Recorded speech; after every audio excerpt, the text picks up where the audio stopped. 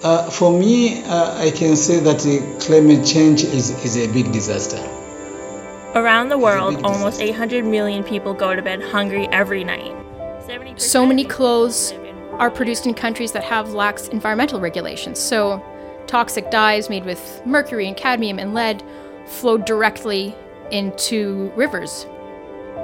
Rice farming is very common, and with climate change, sea levels are rising, and that's causing seawater to infiltrate into the rice I think that the mental health impacts of climate change have, really been something that's not been considered enough.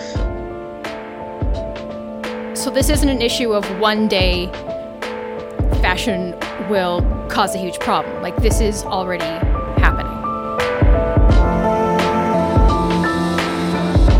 And it had me thinking, this is probably a much wider phenomenon. So who are the experts working on this? Who has knowledge to share on this? What are some of the resources that are available?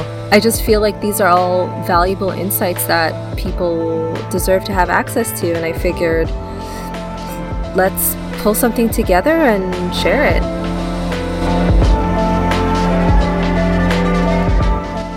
This is the Down to Earth podcast. This podcast is about extraordinary ideas for a better world. This podcast is about extraordinary ideas for a better world.